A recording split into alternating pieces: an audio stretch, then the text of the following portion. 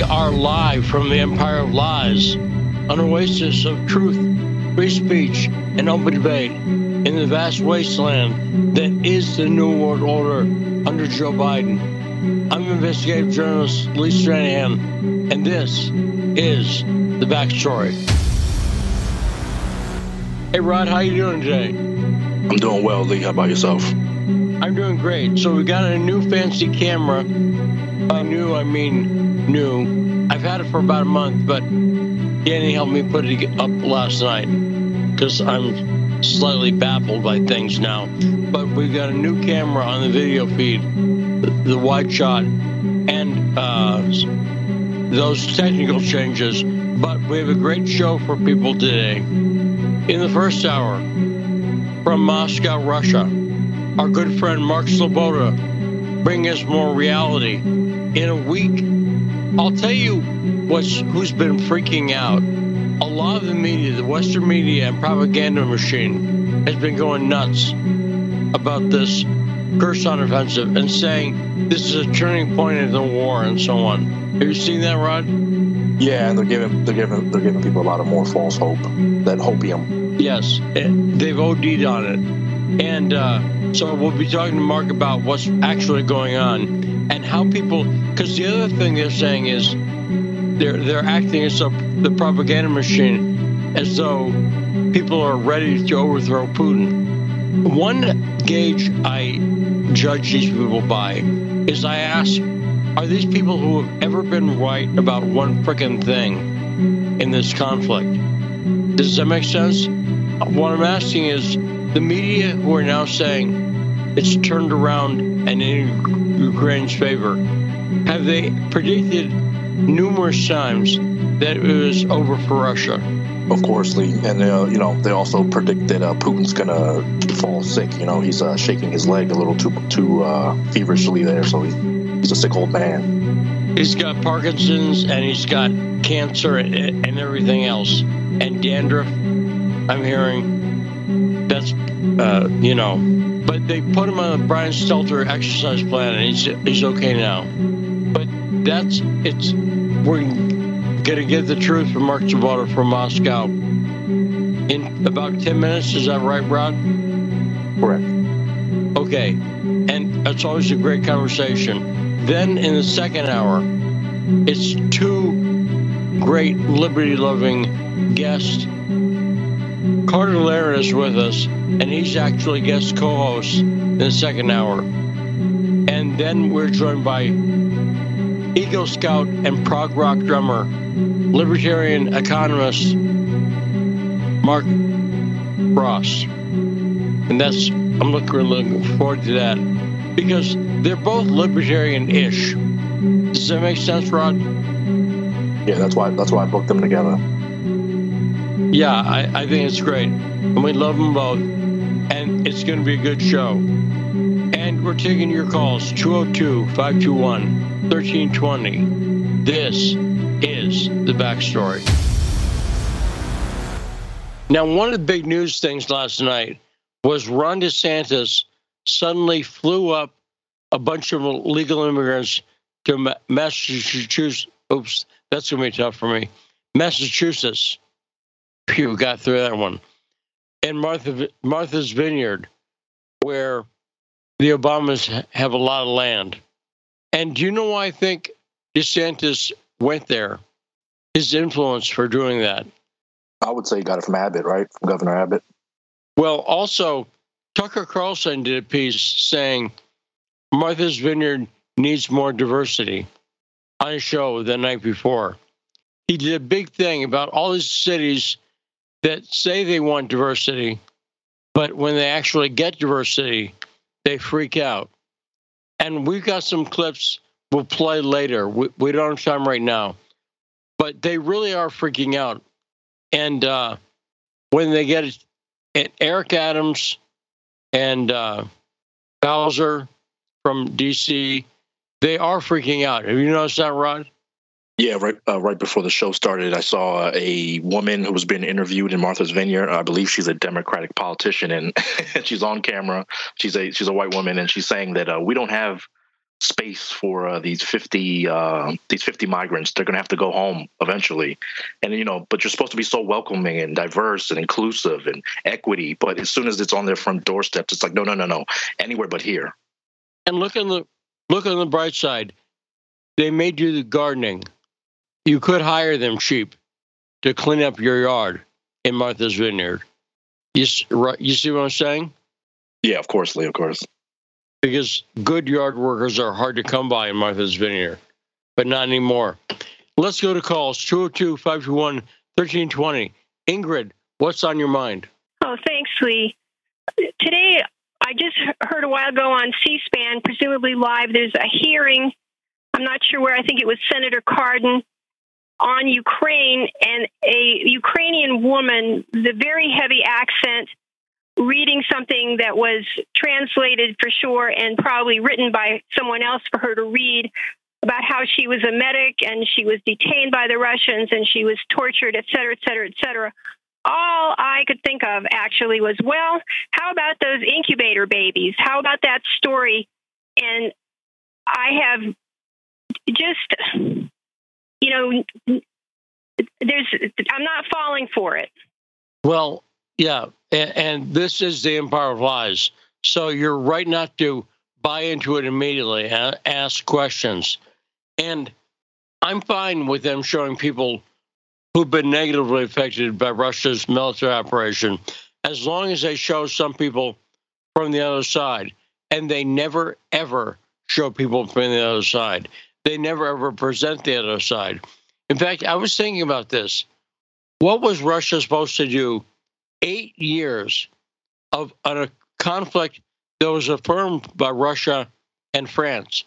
Because Russia and France were part of the negotiating process for the Minsk Accords. And clearly Ukraine was not following the Minsk Accords. And I would call trying to make peace through the Accords through 8 years and almost hoping, because that was all they had at that point, that Ukraine would comply, and France and Germany being unable to make them comply. At least show the other side. At least present both sides. But part of the reason it's the empire of lies is they can only show one side, and they present that over and over. What do you think, Ingrid? I agree. Well, I don't know we're just at a bad place where you can't believe anything. Well, you have to confirm it for yourself, and we try to be a good place you can confirm and get an alternative viewpoint. And we're blasting out over the radio airwaves in D.C., and it makes Joy Reid sick to her stomach, right, Rod? Yeah, exactly. So we laugh at her. But do we have Mark on? Okay, let's take a short break. And when we come back, we'll be joined from Moscow by the great Mark Sleboda, blasting out Get Your Boombox and stand in front of Joy Reid's house, John Cusack style. We're going to bring it to you coming up after this break on Backstory.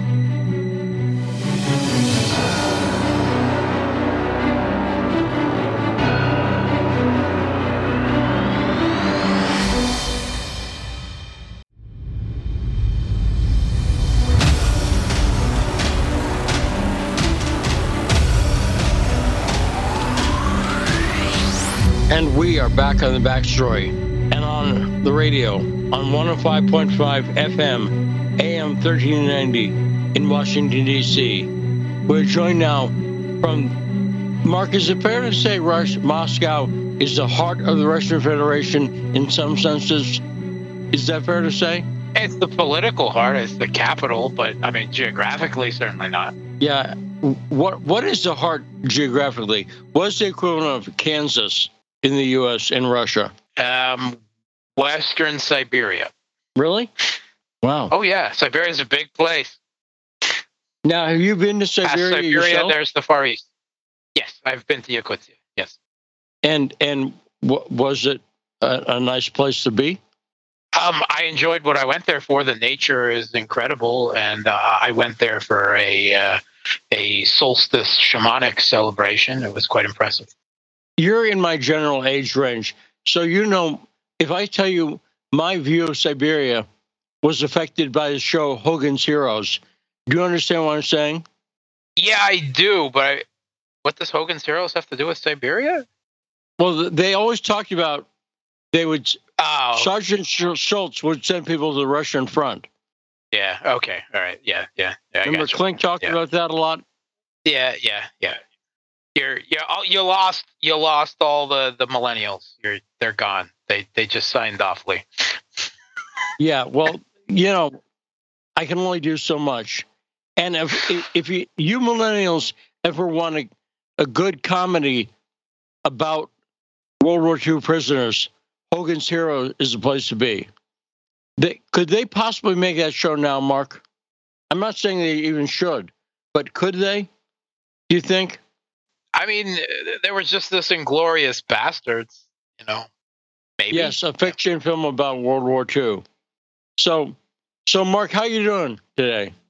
I'm alive. How are you, Lee? I'm doing fine. So just alive? That's my general state of being. Okay. So let's talk about what's going on in now the region. I always get the name wrong. Where the Ukrainians made the advance. I guess I can get Kherson, but it's not Kherson. It's what? Say the name of the region, Mark. Yeah, Kherson is in the south of Ukraine, and Kharkov is in the northeast. And I've seen some people talk about Kherson, where the Ukrainians totally failed in an offensive. And that offensive started a couple of weeks ago. So let's be clear.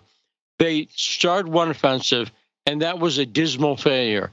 They gained no ground and lost a lot of people in Kherson. Is that correct? That is absolutely correct.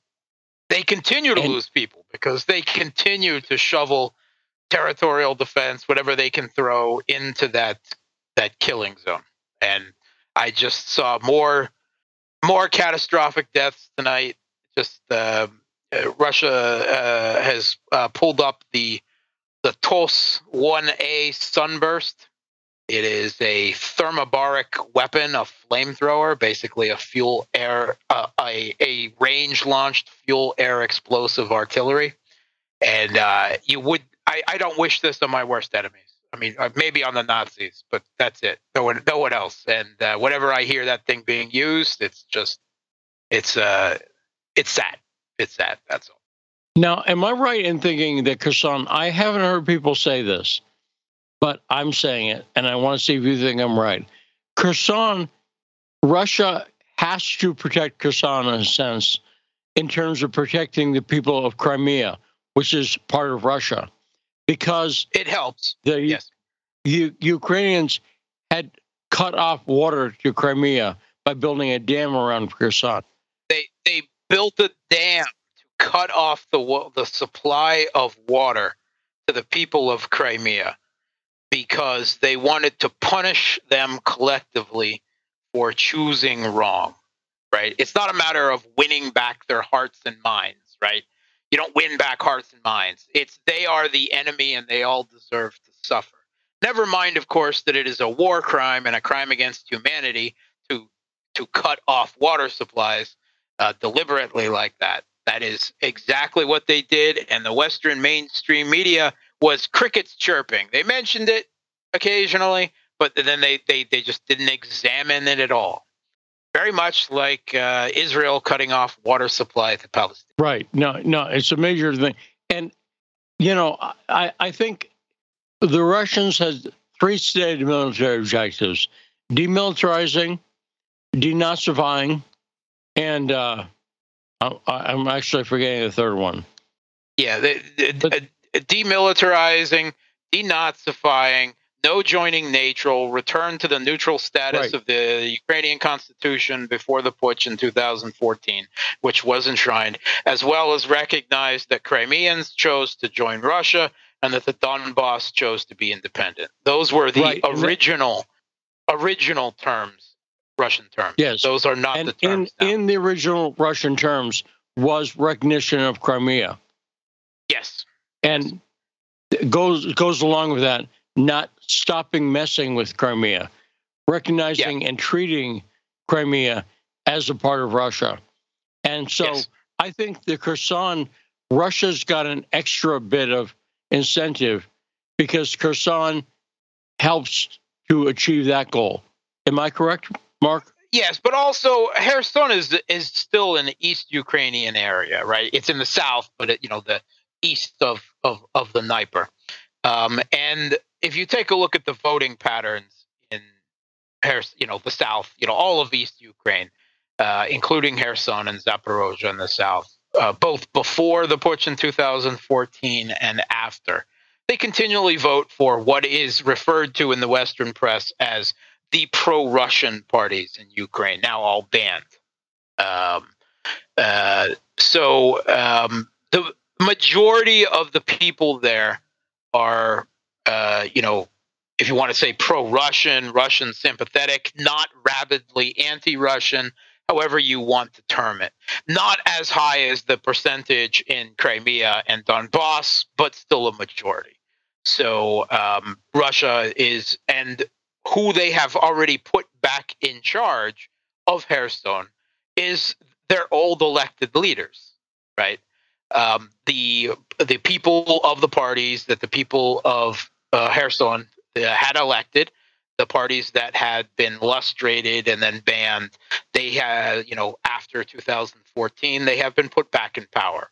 The current governor of Kherson province is the former mayor of Kherson, who was of Kherson City, which is, the capital of Kherson, and he was also before that an elected Rada member from Kherson as well. So this is their own politicians being put in charge of the civil administration there. This is returning the people of South and East Ukraine, the politicians there that had been repressed for the last 8 years. And so, Mark, I bring that up because if that Kherson offensive had succeeded by Ukraine, I would have considered that a disaster for Russia. And it would have been very bad because it was part of their original goals. And obviously, they want to keep the people of Crimea safe from being messed with again. But that didn't happen. That Kherson offensive was an utter failure on Ukraine's part. But you agree, losing Kherson, that would have been bad for Russia, right? Yeah. Strategically, there are whole. It's. I think one of them. Here's what happened. All right. Let's break it down. Let's go big picture for a second. Right. Since Kherson and Zaporozhye were taken quickly in the first Russian initial thunder runs into the country, there was very little fighting. Right. A lot of the people in Kherson just switched sides. Let's be honest. Okay. Or they stood down. There was very little fighting. And then Russia settled a few weeks after that into their rhythm, right? They withdrew from the Thunder Run attempt in Kiev and Chernihiv in the north. It obviously didn't work as well as it did in the south. So mixed results.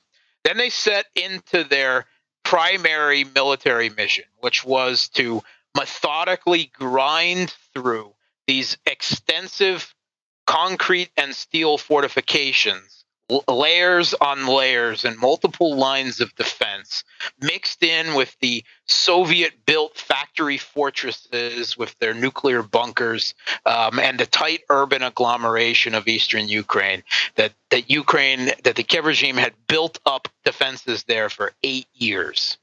So charging that head on is suicide, right? Very, very inferior forces can defend. It's very favorable to the defender. So Russia set into the strategy of they would soften each defensive fortification for a couple weeks ahead of time with just massive artillery and rocket system bombardments. And according to the Kiev regime's own numbers, they're dumping 50 to 60,000 artillery shells a day, right? And only after there's no sign of anything's moving would they send some forces ahead to probe and clear out whatever is left, right? If there was still defenders there, they would pull back again and pound again for a while. It's slow, methodical, street by street, fortification by fortification, house by house, because every apartment building turned into a defending firing point. And it has to be said that the majority of the ground-to-ground fighting there is being done by Eastern Ukrainians, by this 40 to 50,000 Donbas militia. So the majority of the head-on fighting there is Ukrainians against Ukrainians, or Ukrainians against former Ukrainians, or however you want to term it there.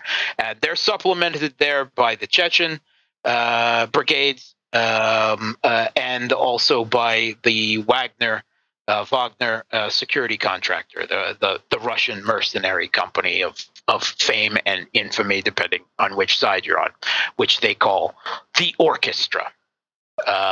So that is what has been going on there.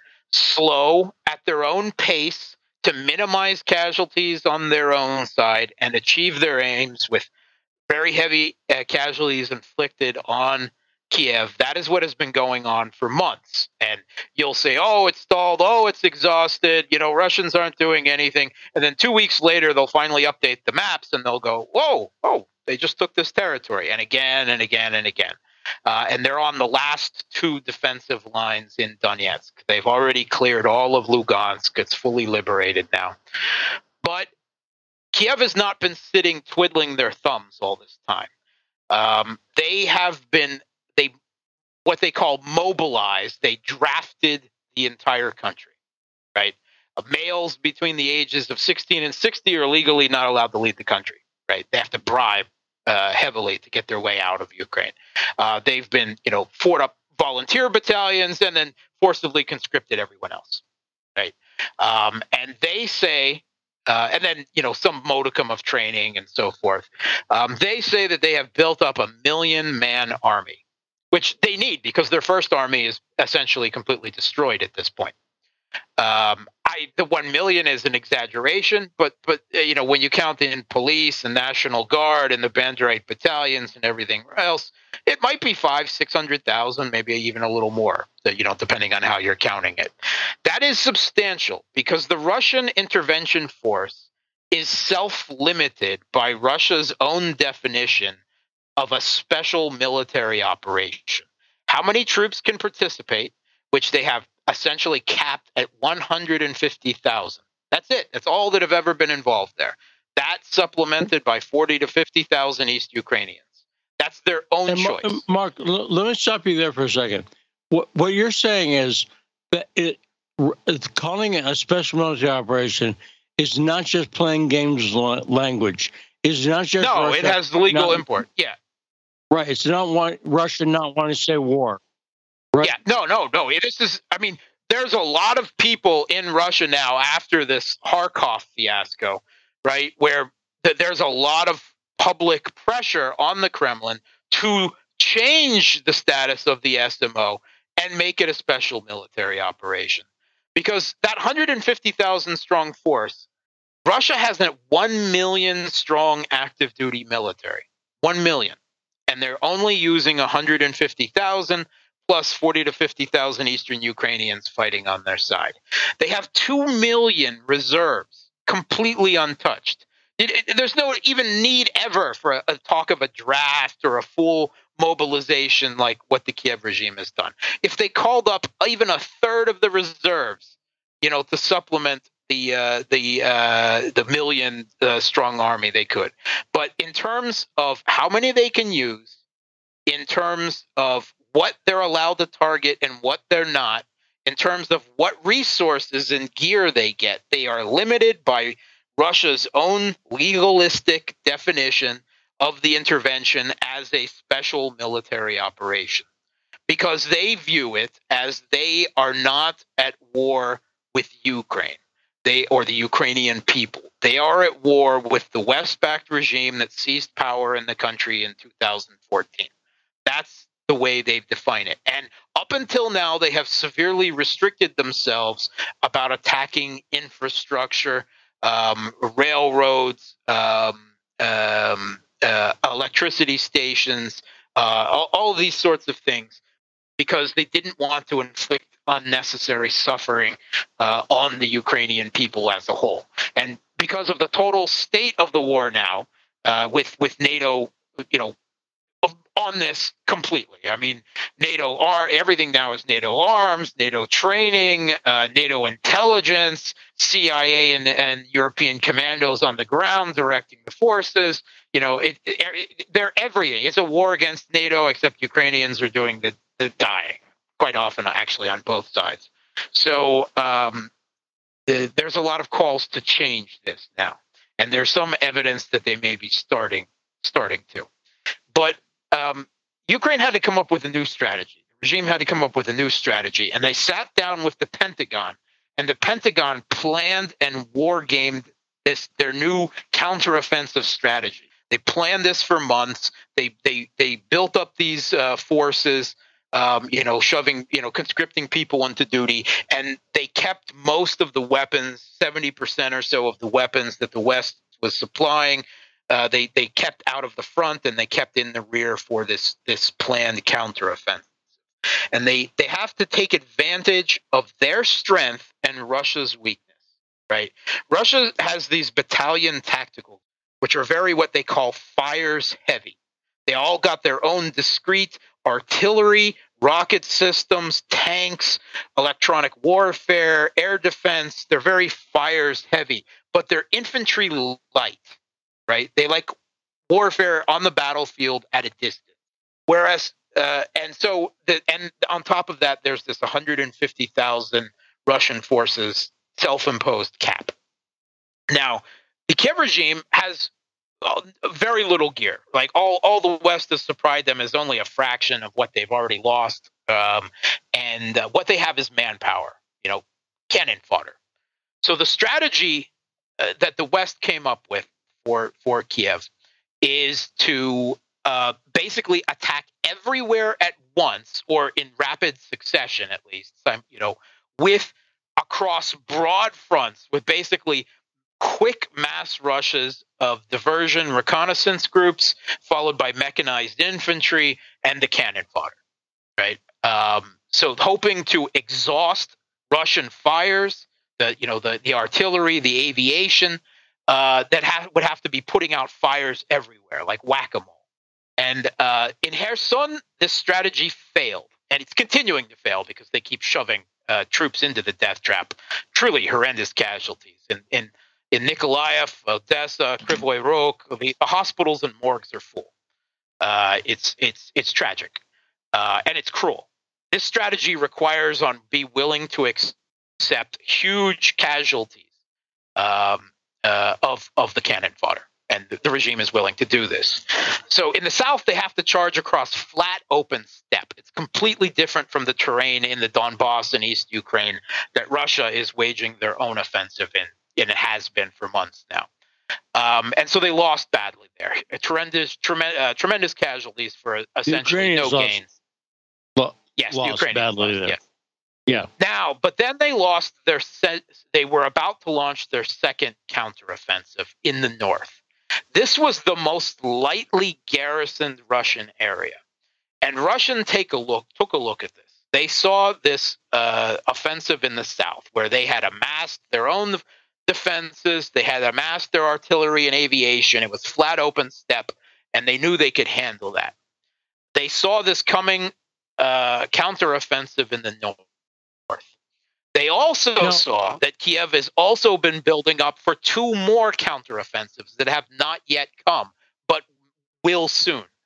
This is in the southeast from Ugledar to Mariupol, and in the south central to Zaporozhye. Those are going to be coming in the next few days. They have not been launched yet. They're just probing. So, in Ugledar, they removed their defensive mines. So Russia prioritized, and they said, we cannot, with this 150,000 cap, we cannot defend everywhere at once. So they made the decision. They quietly, more than 10 days ago, started withdrawing their forces from Kharkov under the guise that they were actually reinforcing it. And they only left a token stand behind force, some 1,200 that were mostly Rosgvardia, National Guard like, and some militias. And those when the Ukrainians came in quick with their diversion reconnaissance groups, followed by the mechanized infantry to swarm around and envelop any resistance, there was very little, because the Russian goal was just to help facilitate some last-minute civilian evacuations of the Kharkov residents who wanted to get in before the regime's purging battalions came in to conduct their cleansing operations of anyone who even took any humanitarian aid from the Russians, because even that is now classified under Kiev regime law as collaboration. You take food or medicine, you're a collaborator. That's by the way, the Ukrainians are not shy about admitting this, right? They are not. They openly saying they are filtrating. They're filtrating the people of Kharkov right now. I think it is a betrayal, and I think it's politically problematic for the example it sets. I mean, how do you tell the people of Mariupol? Oh yeah, I mean, we retreated there for strategic reasons because we couldn't defend everything at once, because we've limited ourselves to using only a fraction of our military. But we won't surrender you in Mariupol. That's hard to say. So anyway, it was a cold strategic decision. They withdrew. There was very little actual fighting. Most of this was punching air, right? This celebration. And Russia got, 98% of their troops out, tactically in good order, and they repositioned them. They're repositioning, still in the process now, of getting them to the south, towards these two other counteroffensives that will probably be launched in the next week or two. In Ugledar, the Kiev regime has already removed the defensive mines that they placed around that direction, right? You do that when you're getting ready for an offensive, and there have already been probing attacks in that direction. There is a substantial armored fist there. Poland did far more substantial than 16 American HIMARS. Poland sent 230 refurbished T-72 Soviet-era tanks that the Ukrainians know how to use. They know how to repair, much more useful to them than a lot of the other gear, and an equal number of infantry fighting vehicles. So they've husbanded quite a bit of that. So that right now, both sides are racing troops to these new fronts that are going to emerge in the south as major front. I mean, there's always been a little bit of fighting, but again, the strategy here is to attack everywhere. Was the Kharkov operation, in a sense, in this narrow sense, a success for Russia? I understand they had very low casualties. I would not call it. The Ukrainians. I would not call it a success. Yeah, I would not call it. Well, in the sense of very low casualties for Russia. Yeah, in the sense of casualties, it's almost everything that I've seen says that Kiev probably still suffered 5-1. They lost 5 for every one that Russia, and Russia only had a very small number of troops there to begin with, right? They got them out under good order, and while the Kiev regime forces were running in quickly, they were of course subjected to heavy artillery and aviation and rocket systems. So everything I've said, they suffered really high casualties. So yes, in military terms, it sounds like there were political consequences. Yes, and we'll talk about that in a second. But it sounds like what you're saying is the chief problem Russia had was limiting themselves to a special military operation. Is that your opinion? That is, and I and a lot of other people in Russia are very unhappy with the Kremlin for still limiting the operation, and there is a big political push in Russia, not against the war, but criticizing the Kremlin for not moving this to a real war in their own self-limiting terms. Yes. Now, Mark, my understanding is that Vladimir Putin finally made some statements on what happened in Kharkov, but I can't find a good, dependable translation of them. Is that accurate? Did Putin comment on this? I have not seen any Putin comments on Kharkov. It may have happened. I haven't seen it yet. Okay. Because even that information is hard to get here accurately. So, yeah. Do you think eventually he's going to have to, if he hasn't, do you think he's going to have to address this with the Russian people? Yeah, that's not the way Russia conducts their military campaigns. The Russian Ministry of Defense speaks about military matters, and generally they're still very tight-lipped. They have things that they'll say and things they'll just never talk about. Russia, it's got its plus sides and its negative sides, but the Russian Ministry of Defense, the Russian government, is not in the PR game of their military, right? They are not, shall we say, engaged in the propaganda information war, because the propaganda information war is mainly about the English language Western media and social media space. And to be perfectly honest, they have not that much concern about it. They really, I mean, a limited, right? Okay, they've got their organs that will do their thing, but it's really not their top concern. And for them, their top concern is operational security, that they stay quiet about what they're doing to limit the information that gets to the other side, right? In the beginning of this conflict, you saw Kiev troops, everyone out there with their own their mobile phones and everything. Well, that proved a disaster for them, right?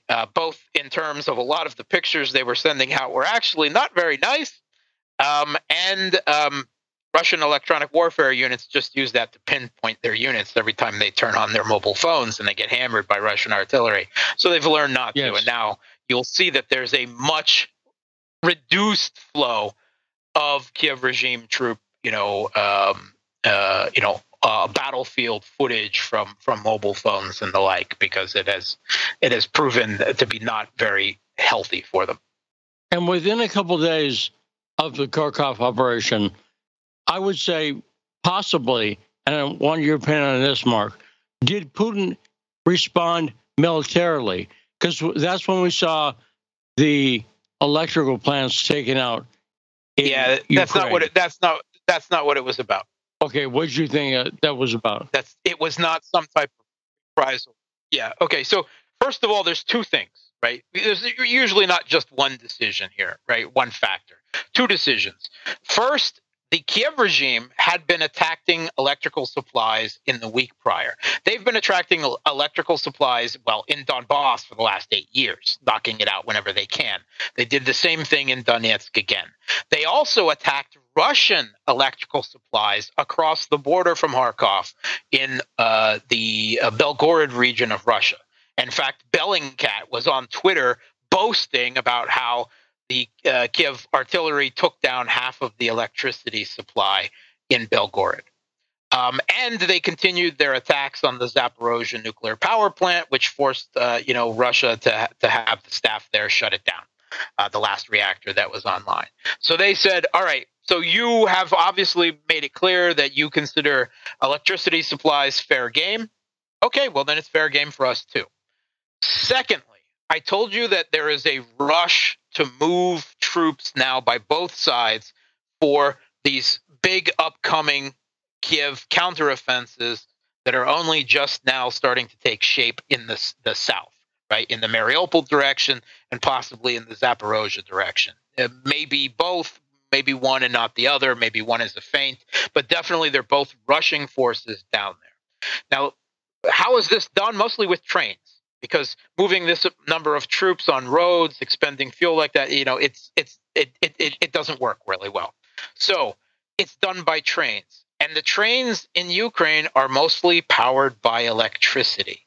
So these strikes on the electricity, they serve twofold message: one, reprisal for Kiev regime electrical tax, and two, to cut off the electricity supplies to interfere with this.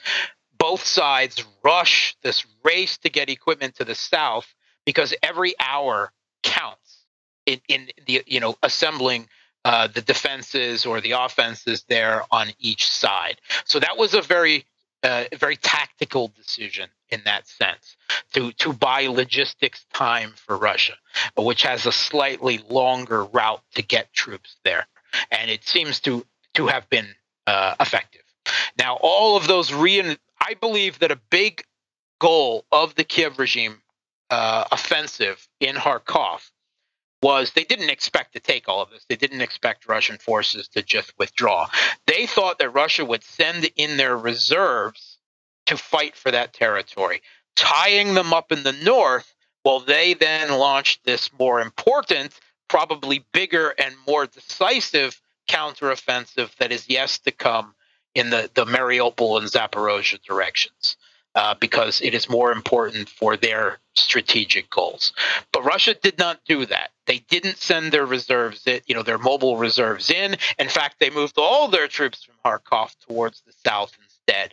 Now Russia feels it has enough forces to defend there. It just couldn't defend everywhere at once. They prioritized, and those areas were prioritized. And unfortunately for the people of the Kharkov region, who had, you want to call it pro-Russian sympathies, whatever, the normal attitude of East Ukrainians, they paid the blood price for that.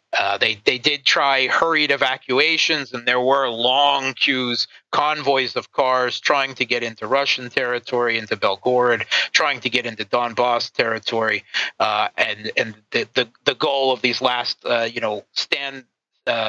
stay behind troops that Russia left there was to get them out and shut out the lights. And they largely did that, but I'm sure there were lots of people that didn't make it in time or just couldn't leave for whatever reason. And we've already seen enough of the Kiev regime, people going through their filtration of these cities, posting videos of themselves committing their purges. So it's not something I like to see. Speaking of posting videos, I'm going to tie in two things that I think are an escalation by the U.S. I've seen more videos in the past couple of days by people with American accents fighting in Ukraine. In fact, cliched American accents, Southern accents. There's one guy, you probably saw him. He's basically like, look this, we got some Soviet stuff here. Hey, boys, tell them where we are. You saw that guy, right? I did not see that one, but I've seen plenty of them. It's so, and also today NATO is saying they may supply jets to Ukraine.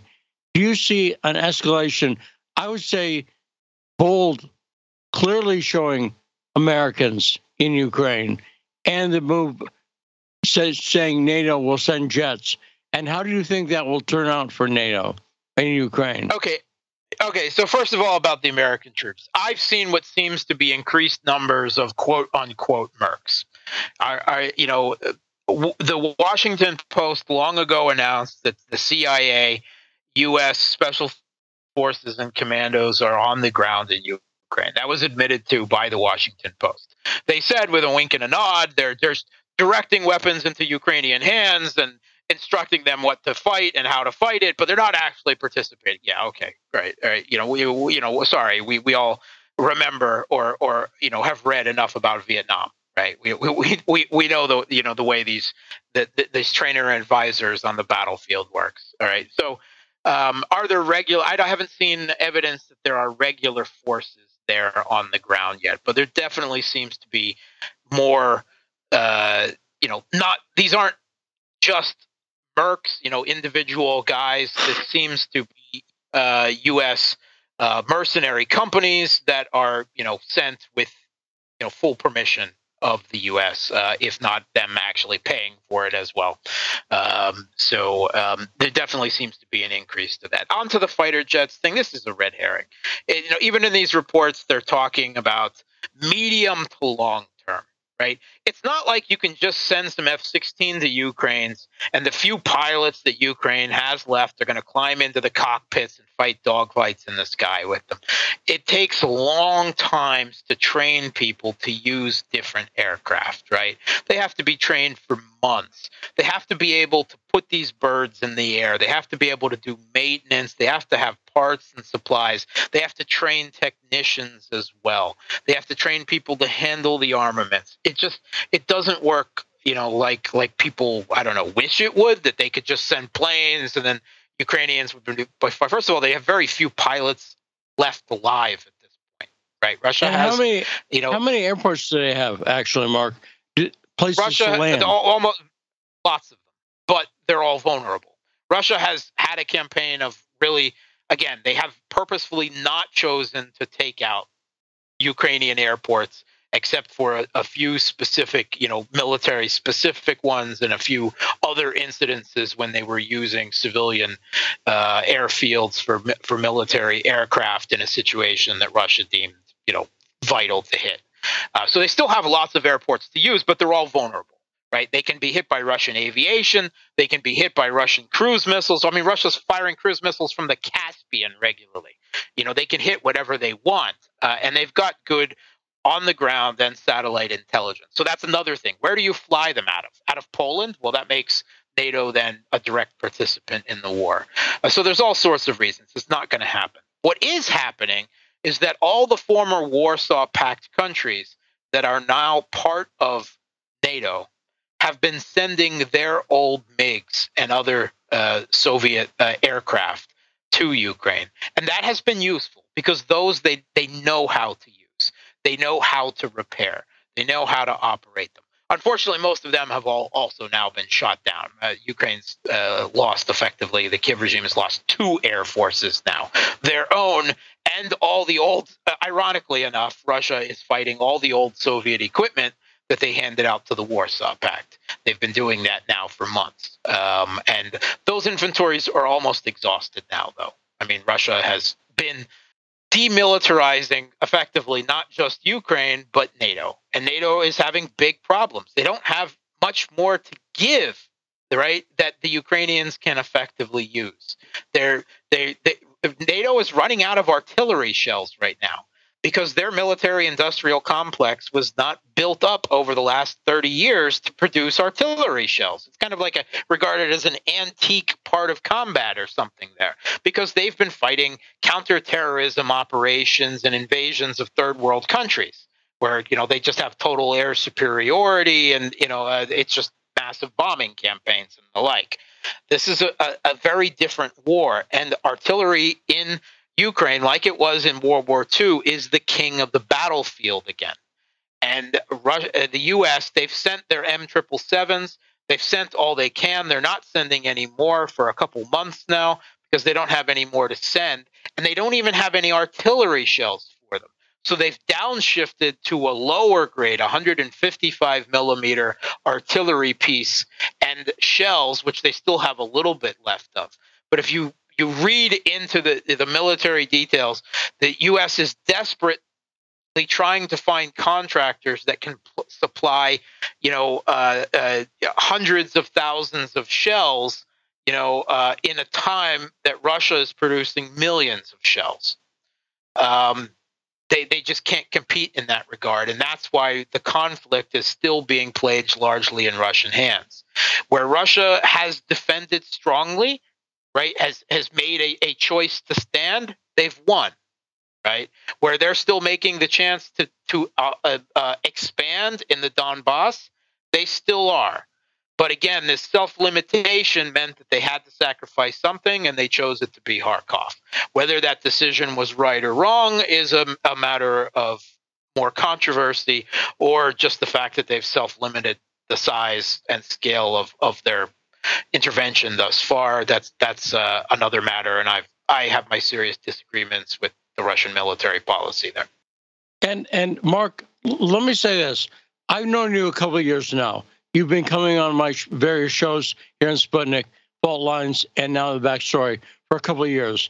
You strike me as a very bad propagandist in the sense that you seem slightly irascible. Occasionally, you seem like, impatient. Would you agree with that? You know what I'm saying? I don't mean it insulting. I mean, you're not a guy to put on a glad face for the purposes of presenting a rosy picture. What's your philosophy on that? I'm cynical. I regard cynicism, fatalism, and pessimism to be my top virtues. Yeah. And as an analyst, I find that if I assume the worst of people and the worst of situations, that as a default rule, that I'm generally right more times than I'm wrong. right? You can call me Mark Cassandra Sleboda if you want. No. Yeah, I criticize the Russian government all the time, and they still keep putting pronouns are changing soon, Mark? Be honest. What? You said to call you by a woman's name, so I'm asking you if your pronouns are changing. Yeah, you can call me Your Majesty. That's my preferred pronoun. Okay. Yeah, sorry, we don't buy into that ideology here. Yeah. Good for you, and I'm sure your wife's very happy about that. But you strike me as someone who genuinely likes Russia and likes it so much that you don't feel a need to lie about it. Does that make sense? I don't. And no, it's true. You're right. I support the intervention. I think it's also fair to say that I'm more pro-Crimean and East Ukrainian in many ways, because that's where my wife and our extended family is from, than I am pro-Russian. And oftentimes I put their interest, above the Kremlin's. Sorry, I do, and I think they haven't always done the best over the last 8 years that they could have. So I critique the Russian government all the time, just not from the perspective of a Western liberal. And yet they still keep putting me on Russian media, Russian domestic media, Russian foreign media. So, maybe they're not quite as totalitarian as the Western propaganda makes them out to be. Well, also because I've noticed you have a couple of fabulous new coats in your wardrobe. I've noticed that, Mark. Am I wrong? You are wrong. Actually, I have not bought a new. You're talking suit jackets, right? I have not bought a new suit jacket now in like 2 years. Actually, I just had a substantial inventory that I can change, and have several a week. So you're wrong there. Okay. Yeah. So sorry. So thanks for I should buy a new. Final question I want to ask you. I understand there were recently local elections, and Putin's party did very well in the local elections. Do you take that as a vote of support, in a sense, for Putin nationwide? Does that show? Yeah. There were recently municipal elections in Moscow and broad areas of Russia. Local city officials, basically, and the size of the success for United Russia candidates, I think, is generally a rally around the flag effect. That being said, neither my wife nor I voted for our local United Russia deputies. Just saying. Right, but my wife is a communist, so she votes for the main opposition party in Russia, the communists. Not that they are any less. Yeah, the they did a little worse than usual. But that said, the communists are just as, if not more, gung ho about the situation in eastern Ukraine. They've been criticizing the Kremlin for not changing the status of the special military operation to something more substantial. Right. Now, as always, Mark, a great conversation, and you filled in and cleared up a lot of stuff. Do you expect Russia's? Have we heard the last of them in the Kharkov region? Do you think Russia's going to try to take that back? Oh yeah, but it will be well into next year, maybe the year after. You won't see it this year. But no. I mean, this only ends now with regime change. The goals have changed. All right, the West has made it impossible for anything else, as has Zelensky in Kiev. So, I mean, that's the only way this ends now. But it will take its own time. This is going to be a long conflict, and not this year. Maybe towards the latter half of next year, maybe the year after. But yes, I mean, Russian forces will be back in Kharkov. I can guarantee you. Mark, great conversation and great appearance. Say hi to your wife for us. Send our regards. Mark Sleboda from Moscow, Russia. After we take this short break, we'll come back and be taking your calls. 202-521-1320 here on The Backstory.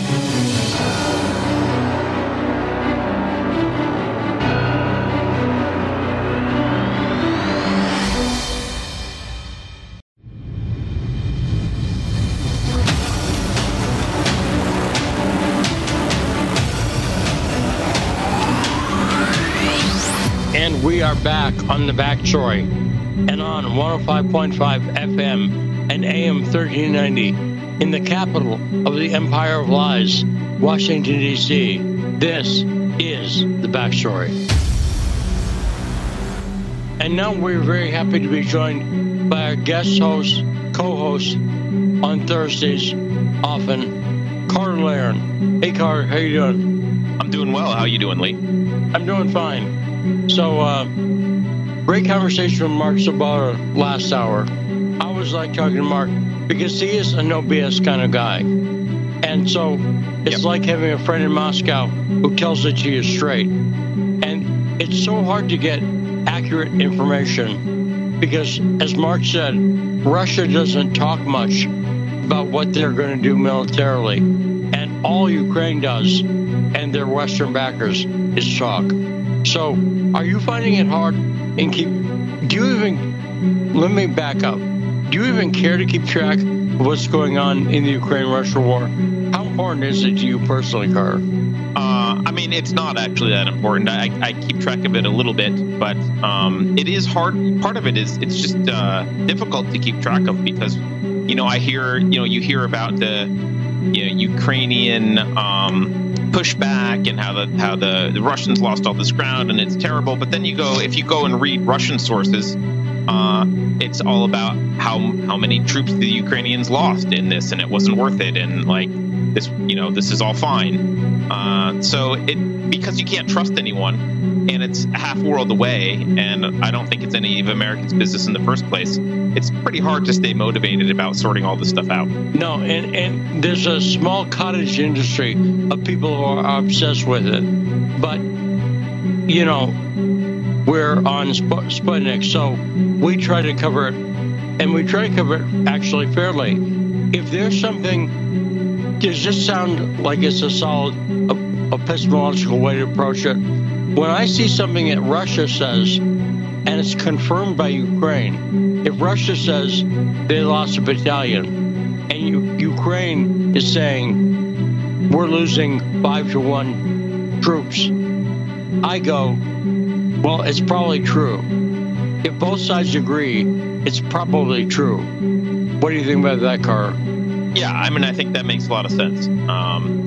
But I think for most of us, we're getting our news from NPR or CNN, and it's so untrustworthy that a lot of people aren't hearing the other side. And of course, a lot of normies are told that anything that you say, Leave, is necessarily biased or whatever. So I think people have to actually be interested and hear your reasoning and really care to kind of get at the truth. So I understand why people might be checked out, because I'm tempted myself sometimes to check out on this. Well, I would say because of the influence of media. Actually, let's get to the boom. Coming up this hour, Mark Frost, Economist, Eagle Scout, prog rock drummer, Mark Frost on the... And Carter, what's the name of the show? You're listening to The Backstory. Well done. So, if I say that it seems like on a mass scale, the media, the politicians have always believed in it, but on a mass scale, the media has bought in to the fallacy of ad hominem, one of the most basic fallacies. Would you understand? I know you understand it. Oh, yes. Would you agree? Yes. Oh, absolutely. And it's not just on this issue, although it's very clear with this issue. Right. But they've been doing that. I mean, they did that with the entire COVID thing, and they do it with the Trump stuff. The only argument they would make half the time is so-and-so is a Trump person, as if that's enough to discredit what they're saying. And they do that with Putin all the time. Well, you're just saying, you're just repeating what Putin says. Those are just Russian talking points, which obviously that's not an argument. If Putin said 2 + 2 is 4, that doesn't make it wrong. It's the equivalent of saying, well, we can't trust you, you're Irish.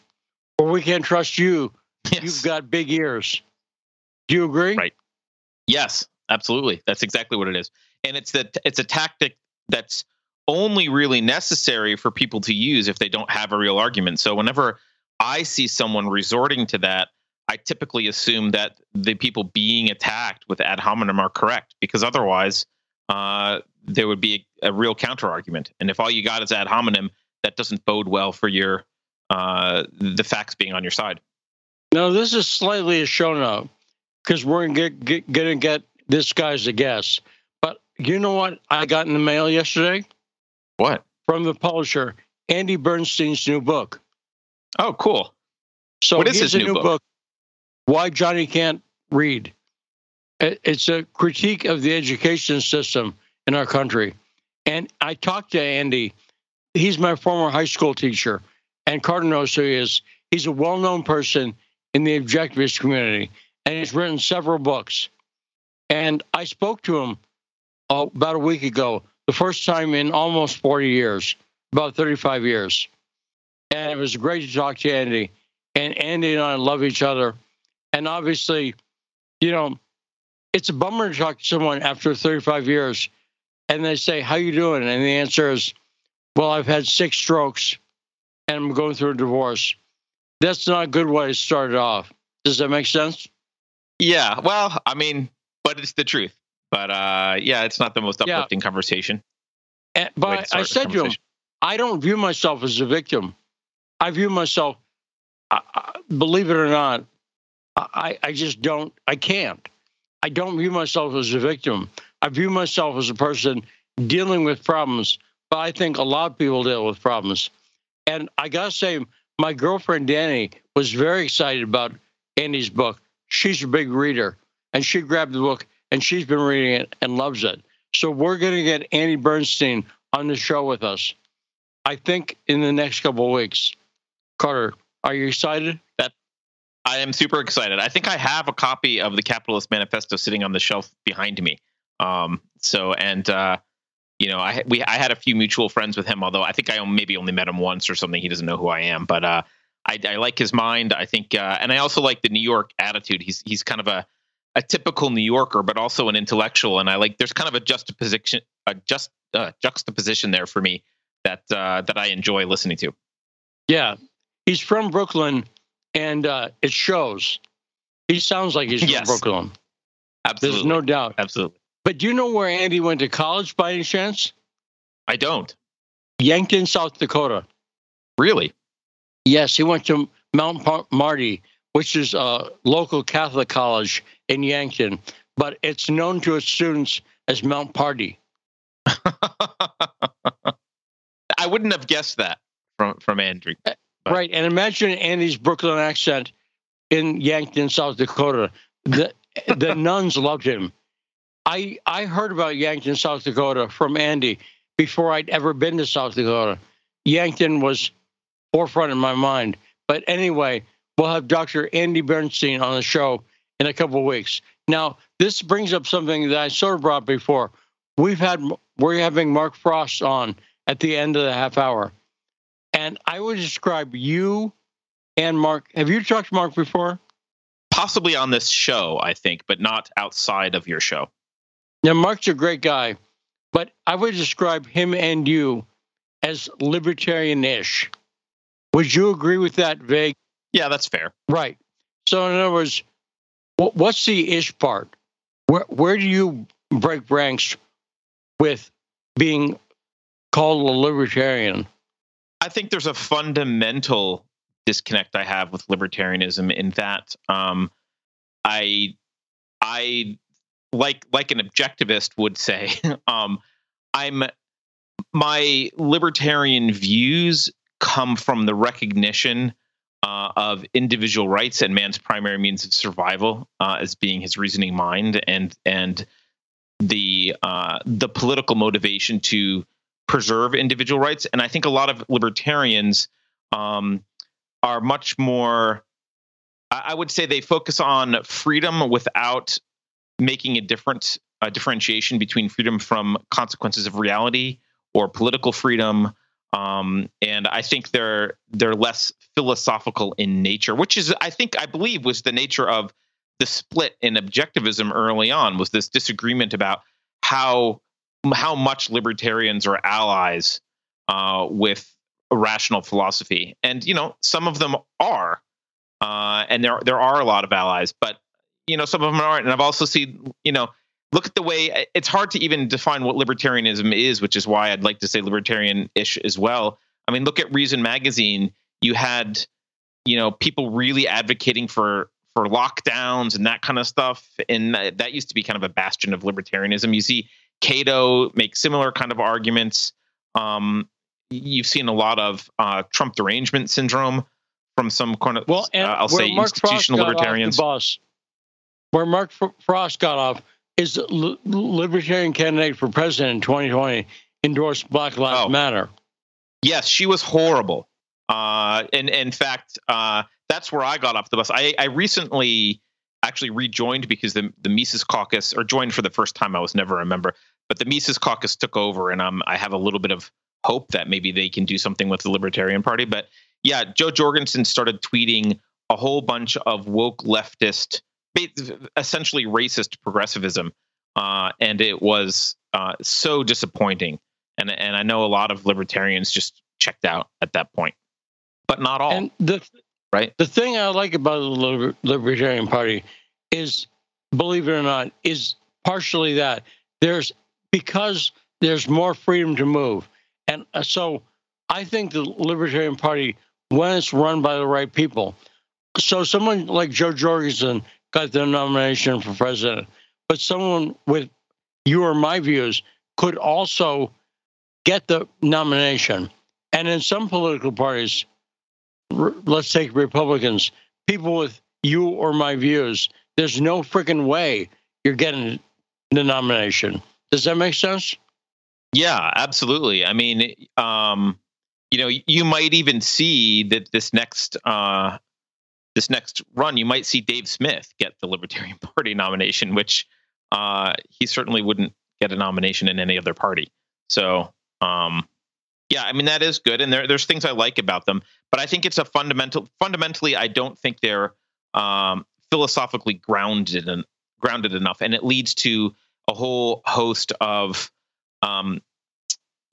policy positions that I don't think are always well thought out or consistent with the underlying philosophy.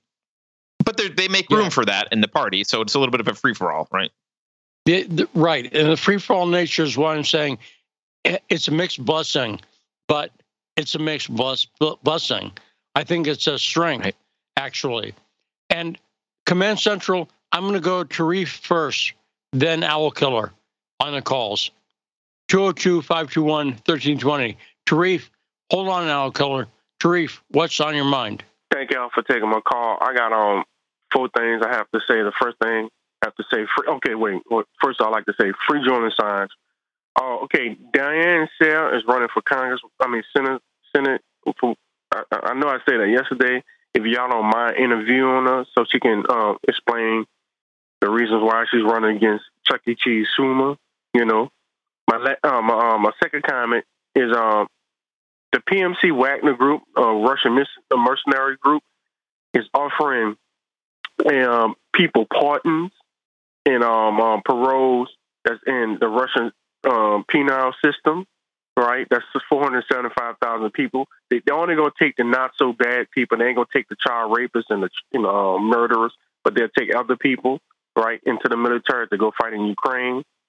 My third comment is this: when the Republicans take over, they have to listen to everybody. I'm African American, right? They have to sit down and talk to African American people with the assassinations that happened to Martin Luther King, Malik Shabazz, which is Malcolm X, Medgar Evers, right, and other things. And also bring up John F. Kennedy assassination too. Look into that, even though they might be hard to, it might be hard for them to get the documents because Biden not going to sign off on it. We already know that. But look into it. Tie up the DNC. And also, my last thing is this: the British Empire, what they've done to the world for the past 300 years was evil. Just because the woke left is not everybody on the left is woke. You know what I'm saying? But they have some people that's on the left that is woke, and just because they came out against the Queen, against the British Empire, doesn't mean they was wrong with that. Because people have this idea if the woke left comes out against somebody, then the other side might be right. No, that's not true on this case. The British Empire really messed over India, and they really messed over Africa, and they messed over the Chinese with the pushing all that dope into the Chinese to destroy that Boxer Revolution. So, yeah, that's my only gripe with some things with the people that's on the left do. Whatever the woke left says, they could just go after them, but it's not the case on this one. You know what I'm saying? The woke left was right on this one. But also, like people know, the woke left, to me, is a controlled opposition to actually to destroy the real left, which I'm part of. Thank y'all for taking my call. Great call, Sharif. And the woke left is controlled by the establishment left, which is pro-British royalty. So they have no consistent position there. And so, Carter, what do you think? On the other hand, I think some level of balance, people need to, I'm not really angry about the Queen, because as a representative of a monarchy, she's not the worst person. That's Prince Andrew.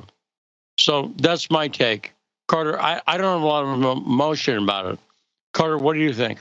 Well, I mean, I don't have a lot of emotion about it either, because for the past several decades, it's been a largely ceremonial position. I mean, obviously, I'm not a big fan of aristocracy and monarchies, so that kind of goes without saying. But I think I heard the other day, I forget who it was, someone characterized the divide in this country, the political divide in this country, and they said the only thing that they're really united by is they hate nuance. And what really shocks me is the Manichaean, the black and white thinking when it comes to the Queen. Oh, England and the monarchy is always horrible, and everything's horrible about them, and you should hate them, and let's take this opportunity to stomp on her grave.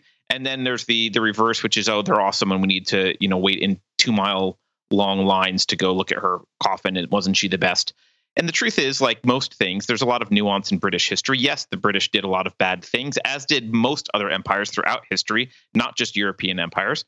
But let's keep in mind, the British also ended slavery around the world and used their tax dollars to go literally blockade, stop, raid slave ships, free people. Like they spent a lot of resources ending slavery around the world. There are good things that the crown has done in the past. It is a mixed bag. I'm not advocating for monarchy, but I think when we fail to be able to have nuanced discussions about history and people's role in it, there's no point in even talking at that point, because there's very few people that are obvious, like Hitler and Stalin, who just like, okay, they're clearly all bad. Fine. There's not much of that in history. Most of it's nuanced. And also, what I find amiss is that a lot of people in England are mourning the loss of the Queen, not for anything that she did politically, but for what she represented to England. Does that make sense? Yes, and actually just her longevity. I mean, people keep repeating, right. She was in power with Winston Churchill, and she's been around this long, and I think she's just a representation of English history at this point, UK history, and all the changes that have happened in the UK since the beginning of her life, and they have, the world has changed significantly since then, and she's been kind of a constant. So I think she's kind of like her death is a prompt to look back at a significant chunk of the United Kingdom history, and I think that's what's happening, including stuff like the Beatles. Because one of the memories I have of Queen Elizabeth is John Lennon saying "Rattle your jewelry" when the Beatles performed for the Queen. So and that's like 50 years ago. So she's been a part of people's consciousness for so long in England, and much less the people who remember World War II and they keep calm right. and carry on. So, the lack of nuance, I agree completely. Now let's go to our calls. 202-521-1320. The killer of owls, Owl Killer. what is on your mind. Thanks for waiting. Hey, I see Twitter got you to put another tie-dye shirt on. It's my general wardrobe. Oh, yeah, I just have to say that after the other day, you getting bent out of shape. Not really, but about me bringing that up. I'm going to have to vehemently disagree about two points. The problem with the Libertarian Party is that it has become a bed for just absolute atheism and nihilism. And the half of it is just people that want to do drugs. And I don't care if you want to do drugs. That's if you do drugs, that's their deal. I'm against drug war.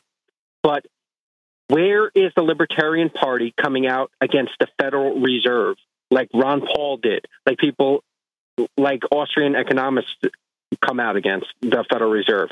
That is the source of all the evil. I don't disagree with this at all, but that's just a more direct way of saying what I said, which is they don't have a philosophical foundation. Right. And let me repeat what I said. If you think that Al Keller, my advice is join the Libertarian Party, because if you stood up and end the Libertarian meeting and brought up the Fed, no one would boo you. It's the only party, at the Republicans or Democrats, if you brought it up, they'd either roll their eyes and look into the floor and be embarrassed, or shout you down. If you want more focus on the Fed, the LP is a place you could get it. Do you agree with my point broadly there, Carter? I would. Oh, absolutely. In fact, there are a lot of libertarians who are Ron Paul libertarians. They love the end the Fed stuff. I think the Mises Caucus, which just took over this year, has a large percentage of people who, just follow them on Twitter. And the Fed is a common discussion point. So I think it is. They do exist. However, Al Keller is right. There are a lot of members of the Libertarian Party that just want to sit around and get high, and that's not particularly helpful, productive. And I also don't think it's I don't like the war on drugs, but it's not my number one priority. Let me give someone the counter argument to this whole broad line of thinking, Carter. You're saying the Libertarian Party has no philosophical base. Is that not true of every freaking political party? Does the Republican Party have a base? And why are people Republicans?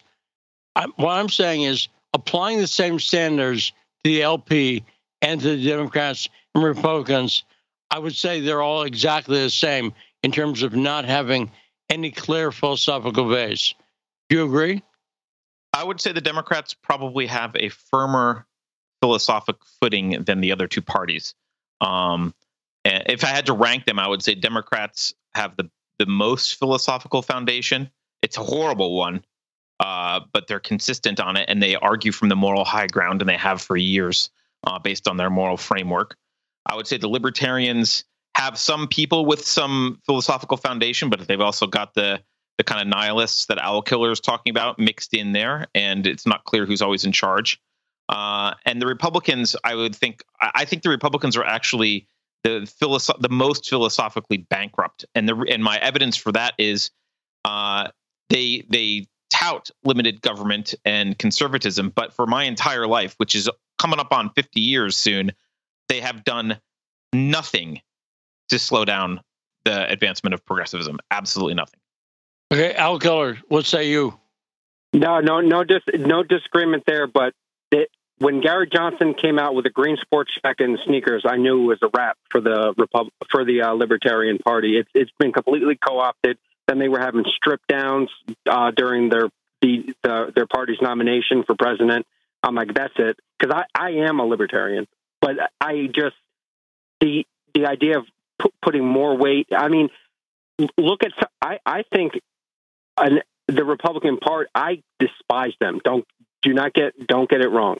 But you have an MTG, you have a Thomas Massey, you have a Rand Paul, and they actually they are garnering support, and they are changing people's opinions on things. They're saying things nobody was talking military-industrial complex, with the exception of Ron Paul in Congress. Nobody was talking about the deep state and the New World Order. These are common talking points now.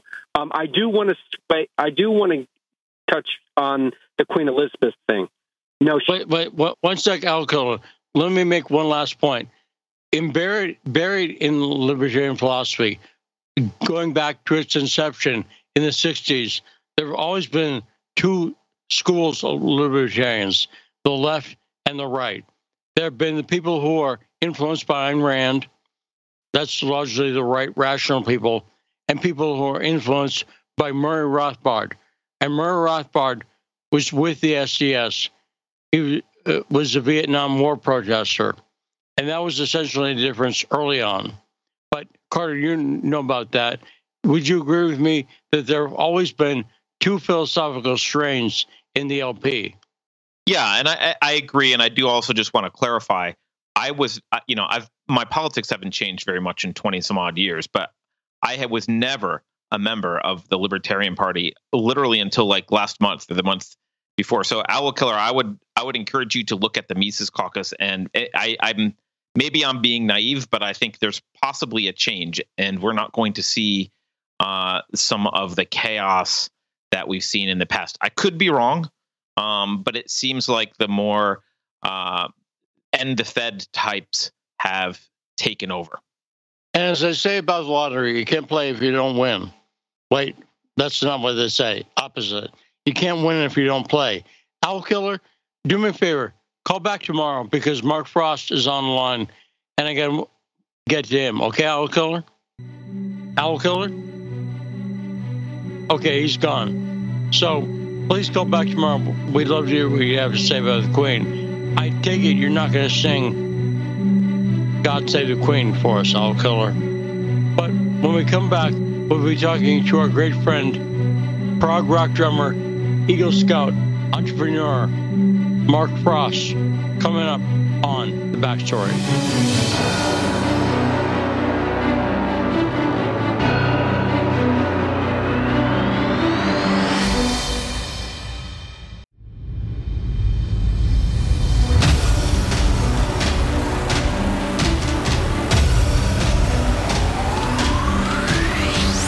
And we are back on The Backstory and on 105.5 FM.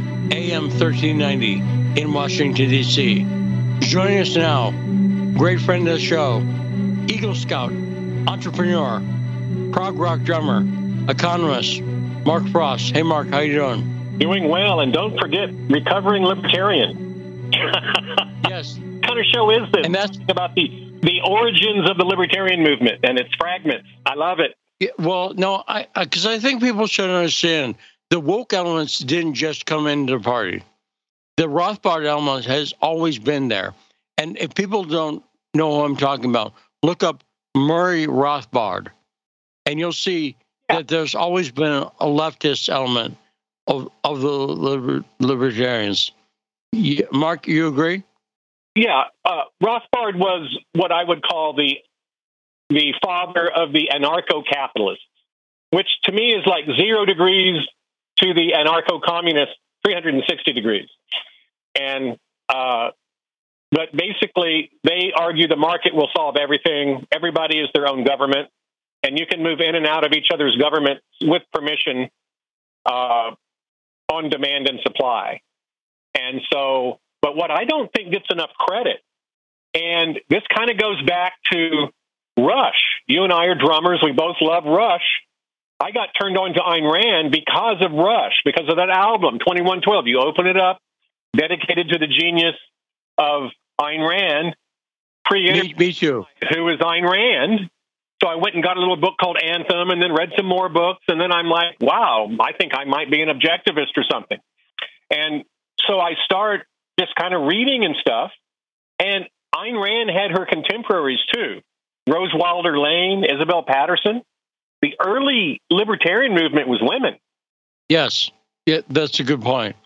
And Mark, yeah, I'm not saying you, but did you know anybody who took the Rush live album, All the World's a Stage, and separated their stems and their seeds on that album? Did you know anyone who did that? I did not. What we did was we freaked out on the lyrics of 2112. I mean, I can't exaggerate that too hard. I mean, we were those guys that sat around and we were like a Saturday Night Live skit of Rush Freaks. And I miss those days because a new album would come out and it would be a social event. We would plan it. It wouldn't just be something you go, oh, you know, I downloaded this song today. It was a big deal. We knew when it was going to be released, and it was a party on those sorts of things. But so my friends did that, but they also got high. Therefore, because it was a trifold album, that album, you could separate the stems on one side and seeds on the other. Does that make sense? Yes, it does, completely. But Carter Laren, have you come across Rush Freaks in your travels? Yeah. I have indeed. And I have indeed. And the 2112, I was already an objectivist when someone pointed me to 2112 and said, hey, it's Anthem, but redone. I like Rush, but I don't say, I never separated seeds and stems on a Rush album. Sorry. The only thing, and I'm showing my age, is I did use the giant bamboo paper on the Cheech and Chong record. Congratulations. And I should point out, if people think that is somewhat of a contradiction, you're reading about Ayn Rand and getting high. Let me point out the album 2012 also has a song, Passage to Bangkok. And Mark, how would you describe the lyrical content of Passage to Bangkok? I would say that it is at least a cousin of Timothy Leary. Right. It's basically about flying around the world and getting high, right? Well, you could interpret it as flying around, as leaving the world and flying around your own consciousness. Yes, because most people don't have money to fly that much just to buy weed. But they trip. I see. Okay. Yeah. But the economic... The influence... And Tom Luongo, who a lot of people know, he's been a guest before on the show. He's another Rush fan turned objectivist, quasi-libertarian from Gold Ghosts and Guns. And there's a lot of us out there. Right, Carter? A lot. You've seen a lot of people who fall in the gate. Not you, but... Yeah, absolutely. You two are out hippieing me on your drug trip conversations, though. So, I'll just be the straight man here and say, yeah, the music's pretty good, I guess. You guys have your trips in consciousness. Yeah.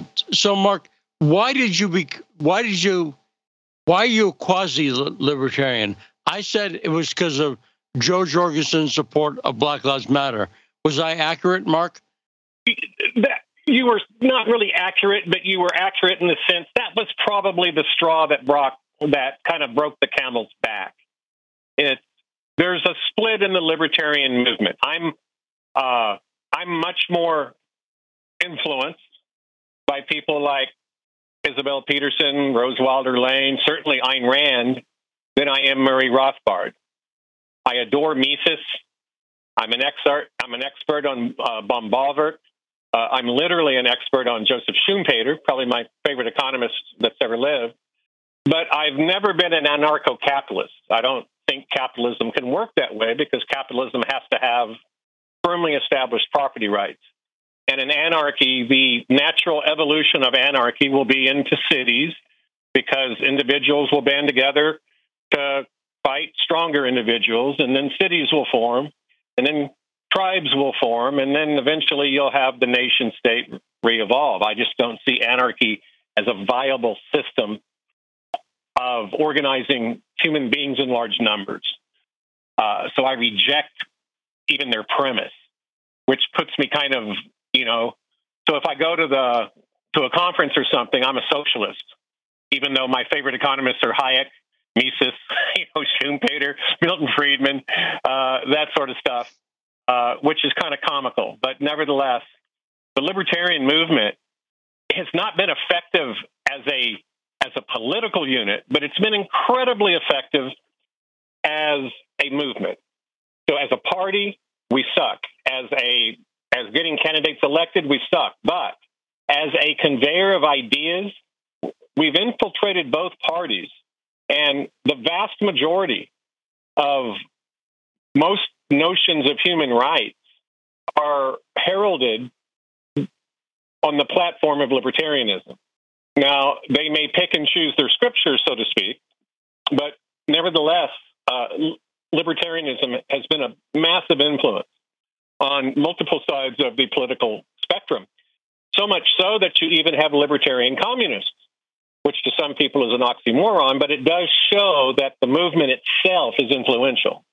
And that's why it is important, I think, to understand its history, to understand its fragments, and to understand that on some dimensions, there are people that practice libertarianism that treat it almost like a religion, something which I tend to reject. I'm more of a pragmatic, let's do the rational thing sort of guy.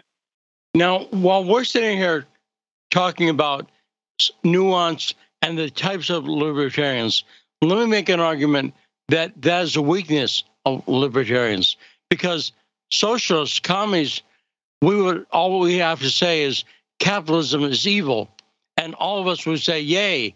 And capitalism is evil is the most dumb statement.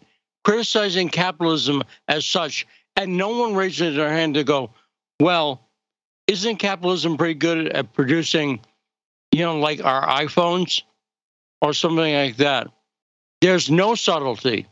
So, Carter, what do you think about that? The idea that I'd argue our political adversaries have no sense of nuance. All they have to do is say capitalism is evil, and everyone agrees with that with no subtlety whatsoever on the left. Carter? Yeah, I mean, I think that's true.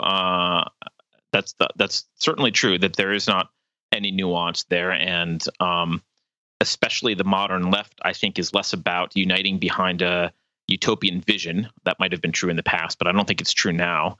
I think it's more about uniting behind hatred of things that they perceive are fundamentally American: capitalism, Christianity. I'm not a Christian, but I think they're definitely perceive Christianity as something that's fundamentally American. So it's a much more nihilistic standpoint than it has been in the past, and they're united in their idea to destroy the product of the Enlightenment and to destroy what made America, I would say, superior in terms of governments in the history of the world. So that's true. I do have a question for Mark, though, about, Mark, you were saying the Libertarian Party has had a cultural influence. I'm paraphrasing. But my question for you there is, I mean, the concept of rights predates the organization of the Libertarian Party. I mean, you can read the Founding Fathers and see this kind of stuff. So is it that the Republicans and the Democrats were influenced by libertarian thinkers and libertarian culture, or is it that they both started out with a clearer concept of individual rights, and they've just kind of both atrophied in different directions over the course of history? Well, you could trace it all the way back to Aristotle, right? Or even further. Sure. But I suppose what I was talking about was in sort of the 19th century America, where the country became a real country, and the concept of rugged individualism really hit home, as opposed to, say, the Quakers or the Pilgrims, or from each according to their ability, to each according to their need, from the collectivist farms in the very beginnings. But in the 19th century, Lockean philosophy was sort of repackaged, with subsequent philosophers, and it reached its zenith, in my opinion, in the Jeffersonian, Madisonian writings, where it's not so much that was their writing, but they had condensed, the Humes, the Locks, and those sorts of folks into a cohesive theory of the individual, which stood in the face of what had come before, which was millennia of monarchy. And this philosophy said that the individual is sovereign, or at least is highly sovereign. And the reason to form governments was for collective action that the market just simply can't do. But it was not the purpose. It was not the role of the state to take care of people like it was technically in a monarchy. And the concept of rugged individualism, I do think, was formed, and it was peculiarly American in the 19th century. I think that's something that is very descriptive of the American growth. And it's the only country in history that we have, since we've been measuring these things, that sustained 100 years of 10% growth. It's an incredible achievement. And also, yeah, I would agree with that. Sorry, go ahead, Lee. Yeah, and I was going to point out that Al Killer was making fun of people like weed, but in a sense, libertarians are in favor of not just weed, but they're in favor of being able to smoke weed, a plant that goes in the ground without being locked in a cage. And I'll say that the world we live in now, where half the states have effectively legalized marijuana, was inconceivable. Mark, would you agree? In the 80s, the idea that the future, half the states would legalize weed was unthinkable. And that's a direct result of libertarians. And I don't mind if that's someone's main issue. If what they care about most is not being locked in a cage, I'm okay with that. Mark, what do you think? Well, I respect people who think. I suppose my least favorite class of people, left or right, up or down, are people that just don't think. They take the pablum that's given them, and they accept it as fact, as if they're in some kind of cult or something. So, I think people should think out the things that they think, and one evidence that you're thinking is consistency. So if you are going, it isn't that I think people have the right to smoke marijuana because there's no cost, there's no negatives to it, and anybody that says there's not is either a liar or they've never abused it. Of course, there's negatives. There's negatives associated with everything, and it's not a utilitarian argument. I'm not arguing that I'm not even arguing from a libertarian perspective that the war on drugs is either being lost or it's being won at too high a cost. Even it's not a utilitarian argument. It's an argument that says fundamentally a person owns their own body. And if they want to put something in their body, that's their choice. So I also favor organ markets. People going to school should be able to sell their organs or the right to harvest their organs to an insurance company. And so when they die, the insurance company can come get their organs. And that they can have money when they're young, when they need it. There's no reason financial markets would not master that. 9/11. It isn't that I wasn't bothered by the attack on 9/11. I was angry. I wanted all those people killed. But I didn't want to sacrifice. I knew they would only win if we passed things like the Patriot Act and the related legislation that one sets limits on basic individual liberties, and two is written so vaguely that 20 years hence it can be used against people in a very unintended consequence manner. So most libertarians I know are pretty consistent. They've thought out their positions and they understand that life is a series of tragic choices. There's no free lunch, and there's an opportunity cost to every choice we make. It's as Rush says, let's go back to Rush, even if you choose not to decide, you still have made a choice. And that's the fundamentals of capitalism, is individual choice. And I like what was said earlier about Ron Paul. I think Ron Paul did the world a service, whether you like him, whether you're a libertarian or not. I think he did the world a service by popularizing libertarianism and taking it out of academia and putting it into the mainstream conversation. So I'm a fan of that.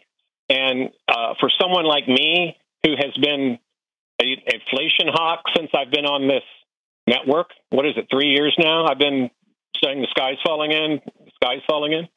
I'm very critical of the Fed. I'm very critical of normative central banks. That 10% annual growth I talked about that the United States enjoyed, we didn't have a central bank. We didn't even have one. There's no need for one. And then that was all ruined in the fall of 2013 with the passage of the National Banking Act and the 16th Amendment.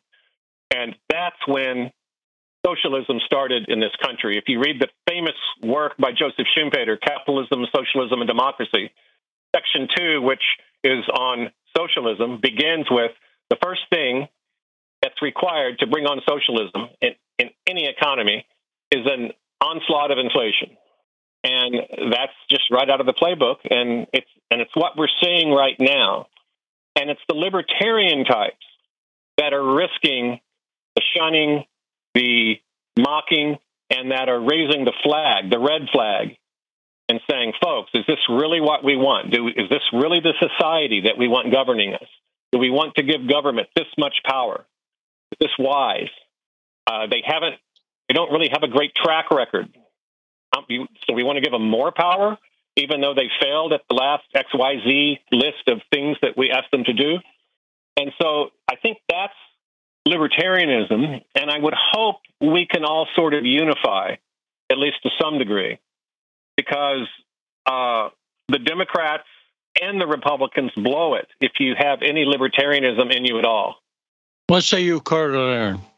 I mean, I think it's well put. I mean, 1913 was the worst year in American history, I think, with possibly the exception of the slaughtering of the Civil War. So, yeah, I mean, I agree with it. I guess I think our disagreement earlier was maybe when you were talking about libertarianism, I thought you were talking about like since the founding of the Libertarian Party, that's what's impacted the Democrats and Republicans, but you rewound it to the 1800s. And even before that. So I think that all makes sense to me. I mean, what is your estimation? I mean, you say you've been an inflation hawk. I've had a few interviews with Peter Schiff, and he's kind of one of the quintessential inflation hawks, or that they used to call him Dr. Doom. I think they don't allow him on CNBC anymore. What's your prediction about when this is going to happen? Because I would say for the last 10 or 20 years, I keep running around kind of like Peter Schiff saying, this can't go on forever. This can't go on forever. And yet it just seems to go on forever. And we've printed like $20 trillion in the last couple of years. It's mind boggling. And I don't know how to call the end of it. When will it end? Mark? Yeah, yes, it will end when there is a crisis that gets so bad and it hurts so much, and the world clearly sees it so well that we won't be able to print our way out of it. There's no law of the universe that says the United States of America must continue to exist. However, if we blow it and we fail to exist, it won't be because of lack of money. As you put it very, very well, we've printed an exorbitant amount of money. Now, how is the dollar worth anything? It's because other countries have printed it faster even than we have. And as Milton Friedman so famously and correctly said, inflation is anywhere and everywhere a monetary phenomenon. You do not have inflation without expanding the money supply in some way. And right now we have two forms of money. We have what the Federal Reserve prints. Let's call that high-powered money. And then we have what the Treasury Department prints that the Fed immediately buys in the secondary market and pumps up the price. So we have an agency of the federal government, a quasi-agency of the federal government, both printing money like drunk sailors. And so I'm on the Fault Line show a lot, and they kind of brag me up, and they're like, hey, this guy's been saying this, and he's been right about this, this, and this. But it's not that I'm smart. It's that I don't work for a news network. I don't work for a particular corporation. I have my own little company. I do my own thing, and I'm not affiliated with any particular person, and I can talk and say where the research leads me.